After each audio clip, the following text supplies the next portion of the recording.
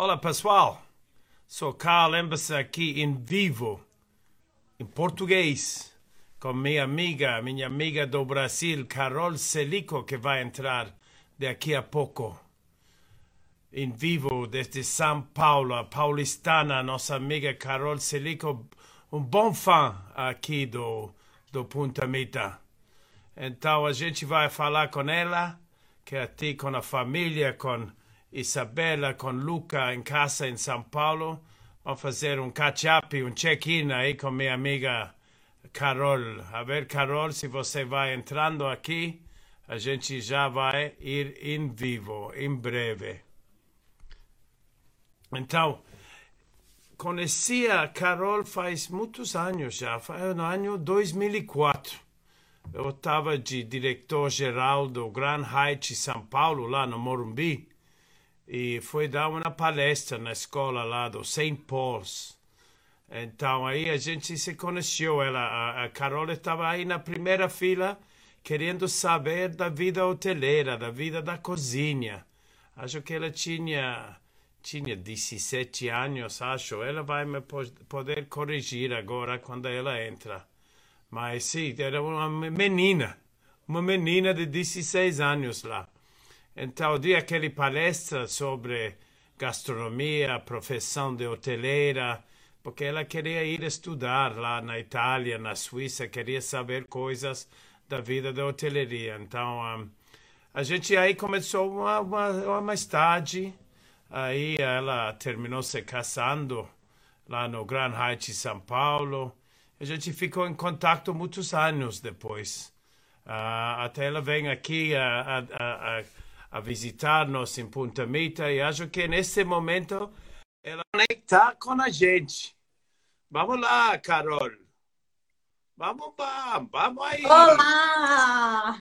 Belezinha, tudo bem? Beleza pura. E você? Beleza pura, hein, Carol? Tudo Tudo, bem? tudo ótimo. E você? Tudo bom. Tu estava contando a história, a turma que me estava ouvindo, quando a Sim, gente se conheceu lá. Acho que era, almocei com minhas filhas. Hoje acho que era no ano 2004. sim. Você Acho é que uma foi em uma 2004. menina de 16, 17 anos, eu É acho. verdade. Indo lá bater na sua porta pedindo ajuda para o casamento. Lembra? Para ser no Não, Hyatt. lembro. Primeiro, era antes do casamento, era porque você ia estudar ou queria saber de Ah, sim. cozinha ou de coisas na Itália, ou Sim. hoteleria. E aí É verdade. começou a nossa amizade, né? É verdade. Eu queria fazer hotelaria e você foi a referência do St. Paul's, né? Onde eu estudava. É, E aí eu descobri que você poderia me colocar em contato com o Hyatt em Milão, que era onde eu estava indo direto, o Park Hyatt. isso. E foi muito importante para a minha vida, porque eu gostava muito de cozinhar, gosto, né? Gostava desde os meus 9 anos de idade, mas não sabia como era trabalhar na cozinha. E aí o Hyatt foi assim um marco importante para que eu soubesse que eu não ia querer trabalhar dentro da cozinha. Eu falei, não, gente, isso é muito difícil, é É muita duro mesmo, tensão. né? Sabe o Masterchef ou Hell's Kitchen, É. qualquer coisa assim? Eu falava, gente, é pior do que aquilo, é pior do que programa de TV. Eu estudei, como vocês sabem, eu estudei hoteleria também, fui Sim, diretor do Hyatt em São Paulo, mas a sim. mesma coisa me passou a mim quando eu estava fazendo minhas práticas, fiz 6 meses na cozinha, né? E eu falei, aqui não vou ficar, hein? Não Aqui é a essa gente vai área. embora, é duro demais. Não, essa área não. Olha, hoje eu dou muito valor para quem trabalha em restaurante, porque ou cozinha de hotel, porque é muito puxado, é muito estresse, tem muito perfeccionismo, e uma pessoa que já é meio chegada no perfeccionismo É estressante demais. Mas aí, nesse ponto, eu falei, bom, não quero fazer hotelaria, não quero fazer gastronomia. E aí queria ir estudar na Suíça, queria ir para as escolas que você tinha indicado e tudo mais, até que eu fui pedida em casamento, eu era muito nova, e aí eu não pude ir para a Suíça, porque eu fui morar em Milão, né? E as faculdades boas, as escolas boas eram na Suíça, e aí casada eu não poderia mais ficar né, estudando na Suíça. Eu enganei meus pais, Carl. Eu enganei eles. Eu falei para eles, eu falei que eu ia fazer faculdade, que eu ia encontrar uma faculdade de hotelaria em Milão e não sei o quê. E depois, no final das contas, fui fazer moda. Fiz administração de moda no Instituto Marangoni, porque era a melhor referência. Eu falei, já que eu estou na cidade de moda, não estou na Suíça, então vou fazer algo que a cidade me oferece de melhor. E aí fui atrás do Instituto, encontrei, e a minha mãe estava, né, ficou 30 e poucos anos na moda. Eu falei, bom, não era bem o que eu queria, mas tudo bem. E aí passaram-se os anos, eu entrei com abri a empresa de eventos com a Cris Airosa, parte design lá em Milão, que está aberto até hoje. E a gente organiza eventos, casamentos, festas grandes, corporativo, tudo. É outro perna do mesmo negócio da hospitalidade, né? Tudo anda junto, né? Faz parte de... Eu também, na minha carreira, fiz hotelaria, restaurante, eventos. Então, faz parte de tudo essa coisa que você gostou de tão jovem, né? É verdade. E aí, depois, eu tive a oportunidade eu me mudei para Madrid, né? Ops. Oi. Opa. Opa, Tá me ouvindo? de novo. Beleza, já tá. Tá bom? Desculpa, eu esqueci de desativar a ligação. Aqui entrou uma ligação, desculpa. Fala que você não está. Hã? Fala que você não está. Fala que eu não tô? Você está falando comigo. Ah, sim, claro. Achei que aqui estava aparecendo que eu não estava. E aí, cara, eu fui para Madrid morar lá e sempre gostei. Tinha feito curso bem pequenininha no Cordon Bleu em Paris, em viagem da minha mãe, que eu ia com ela e ela me enfiava para fazer curso, porque ela não podia ficar comigo o tempo todo. E aí eu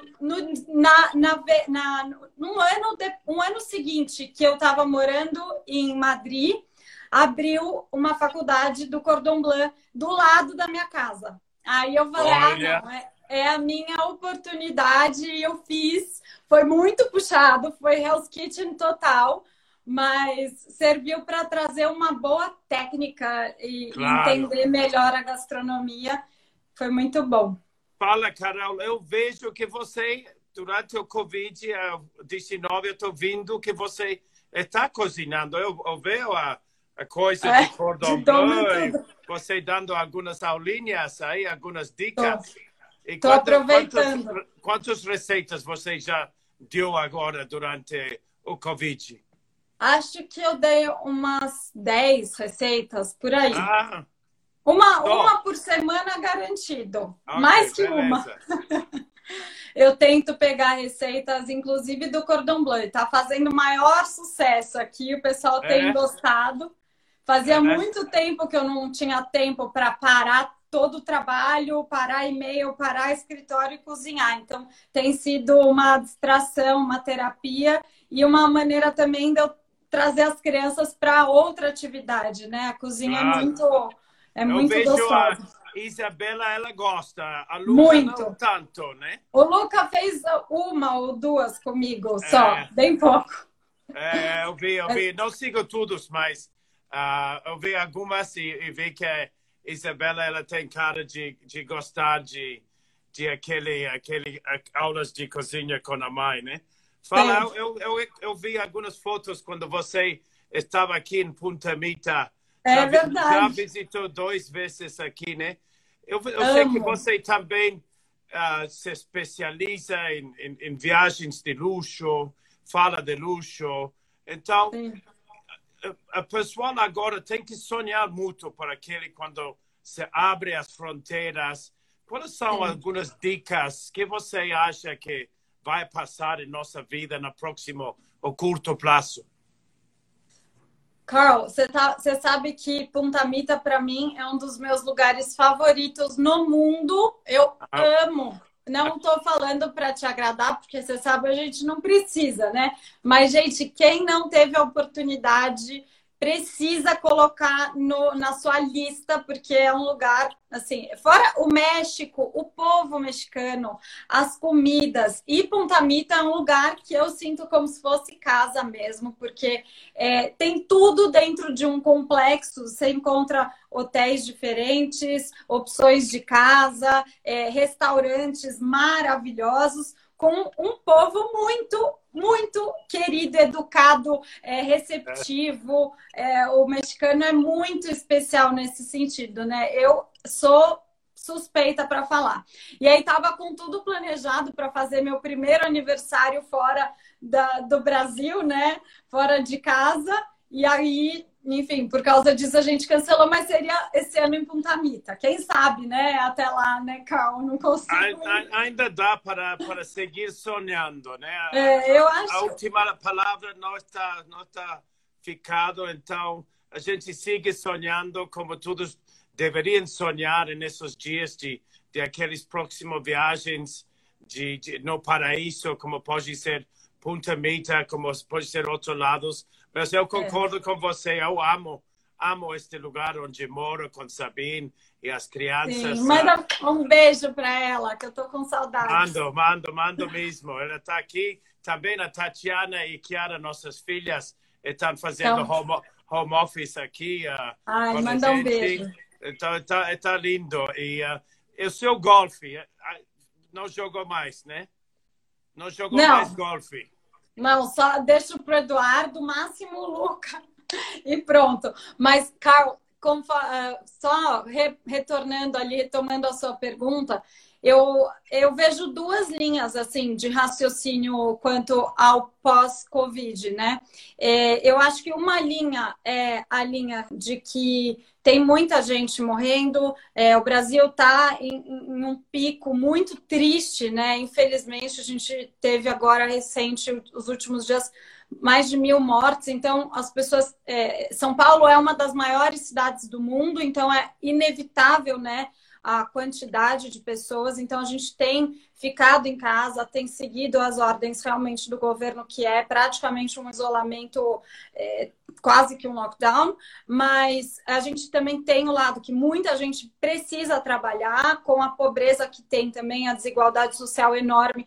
A gente vê muita gente que precisa daquele pão de cada dia, literalmente. Eu não digo só da classe baixa, como da classe média também tem sofrido muito, inclusive a classe alta, né? Cada um sofrendo da sua maneira, mas eu acho que tem esse lado de vamos ficar em casa, vamos tentar se reinventar, tentar ver onde estão os novos nichos do mercado, aonde que a gente pode atuar, como a gente pode ajudar. Eu tenho a fundação, a gente ajuda bastante, mas tem um outro lado também que eu tenho escutado e me informado, que é que realmente quanto mais rápido, de repente, não sei a velocidade, não sou zero especialista em Covid, mas quanto mais pessoas pegarem e curarem, mais rápido é a progressão desse vírus, né?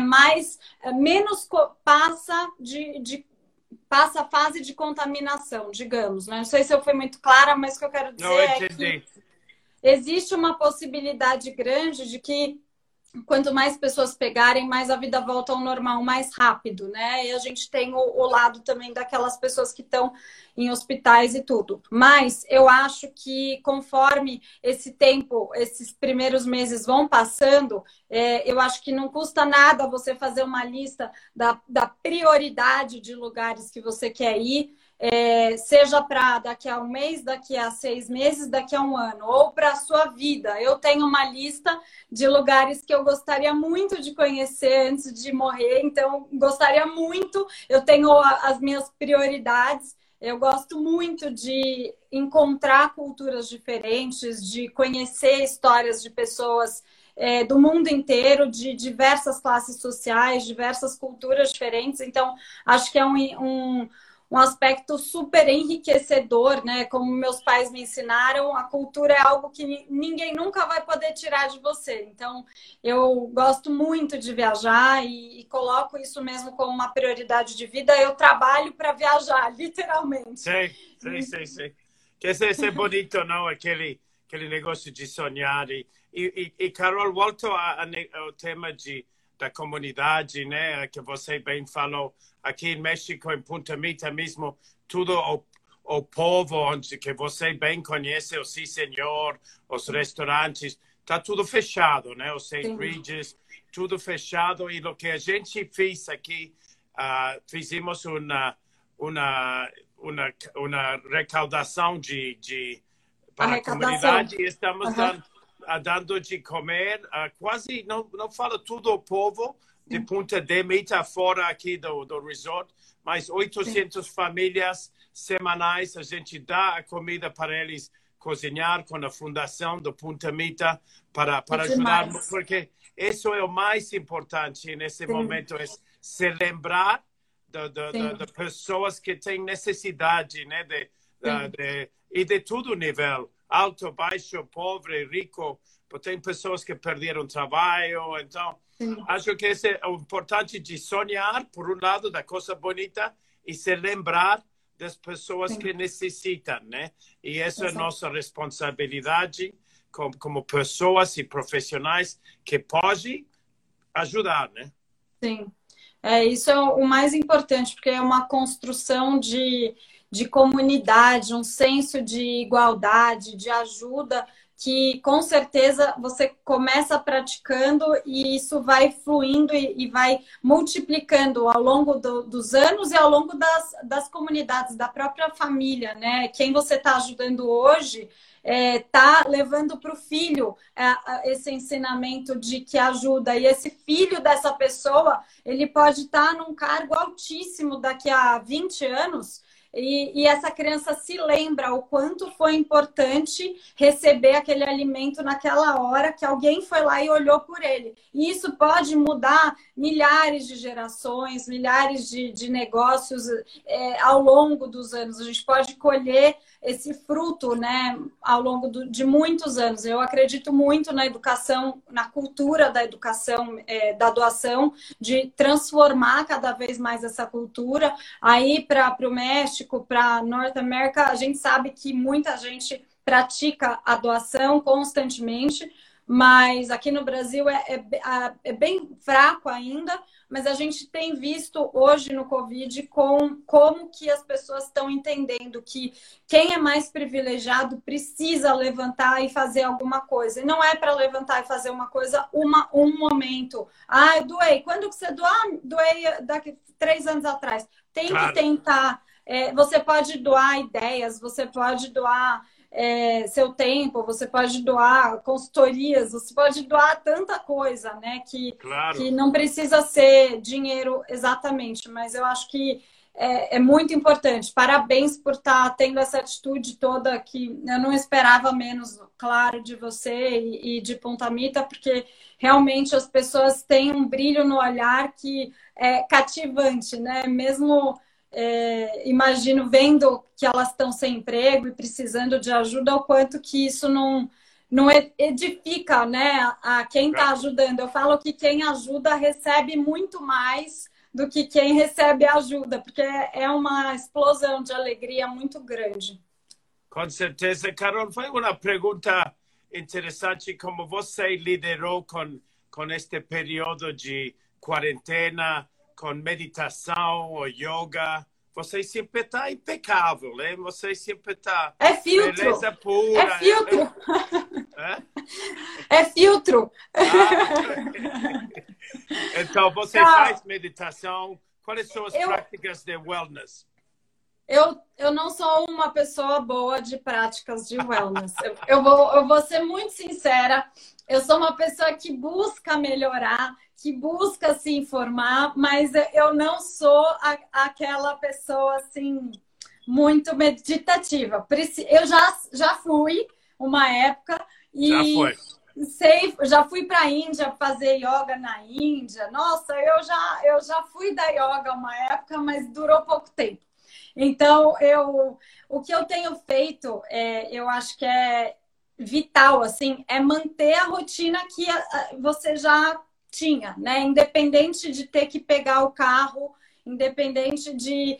pensa pelo lado positivo, né? É que aí você não tem trânsito, né? Mas a gente aqui sofre muito com o trânsito. Então, pensar pelo lado positivo, acho que acordar no mesmo horário de sempre. Claro, flexibilidade, né? Poxa, dá para acordar 30 minutos depois, dá para acordar uma hora depois, que acorde. Mas eu acho que tentar manter uma rotina saudável de sono, de alimentação, tentar fazer as refeições nos mesmos horários, ter tempo para você ficar sozinho, ter tempo para você ficar com o seu parceiro e ter tempo para você ficar com a sua família. Acho que dividir o dia no tempo profissional, familiar, sentimental e um tempo para si. Eu gosto muito, eu falo, brinco aqui em casa que o que eu mais estou tendo falta é do meu tempo sem ninguém nessa casa. Claro, sabe? ninguém, né? Agora tem todo mundo lá dando Tá todo voltinha, mundo. né? Aí, às vezes, eu tiro um tempinho, porque é importante para mim. É como se fosse uma meditação mesmo, eu acho. Mas acho que é manter uma rotina mais próxima da que você tinha, mais próxima do saudável possível, seja com oração, com meditação, ouvir uma música. Eu escuto muito podcast. Gosto muito, me faz muito bem. Acordo de manhã, na hora que eu vou tomar banho. Banho de mulher tem banho de água, banho de creme, banho de maquiagem. Então, o banho é longo aqui, então dá Banho para ouvir todo um dia, podcast. você. Fala, Carol, você sigue cantando ou já não canta? Só no banho. Ah, só no banheiro. Ok, tudo beleza. Tá tudo bom. Eu tenho vontade de voltar, de repente, uma música, mas não, seguir carreira, não, não, Não, não. já Só. ficou. Então, eu vejo que você fica ocupado, tem as crianças lá e Sim, tem o Eduardo que fica sim. com vocês lá. Então fica muito contente de falar com você. E Eu também também.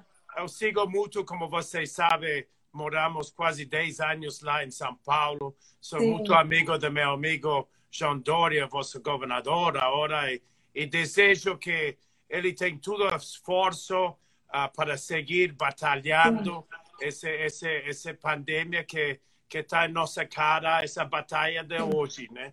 Então, Com eu te certeza. agradeço.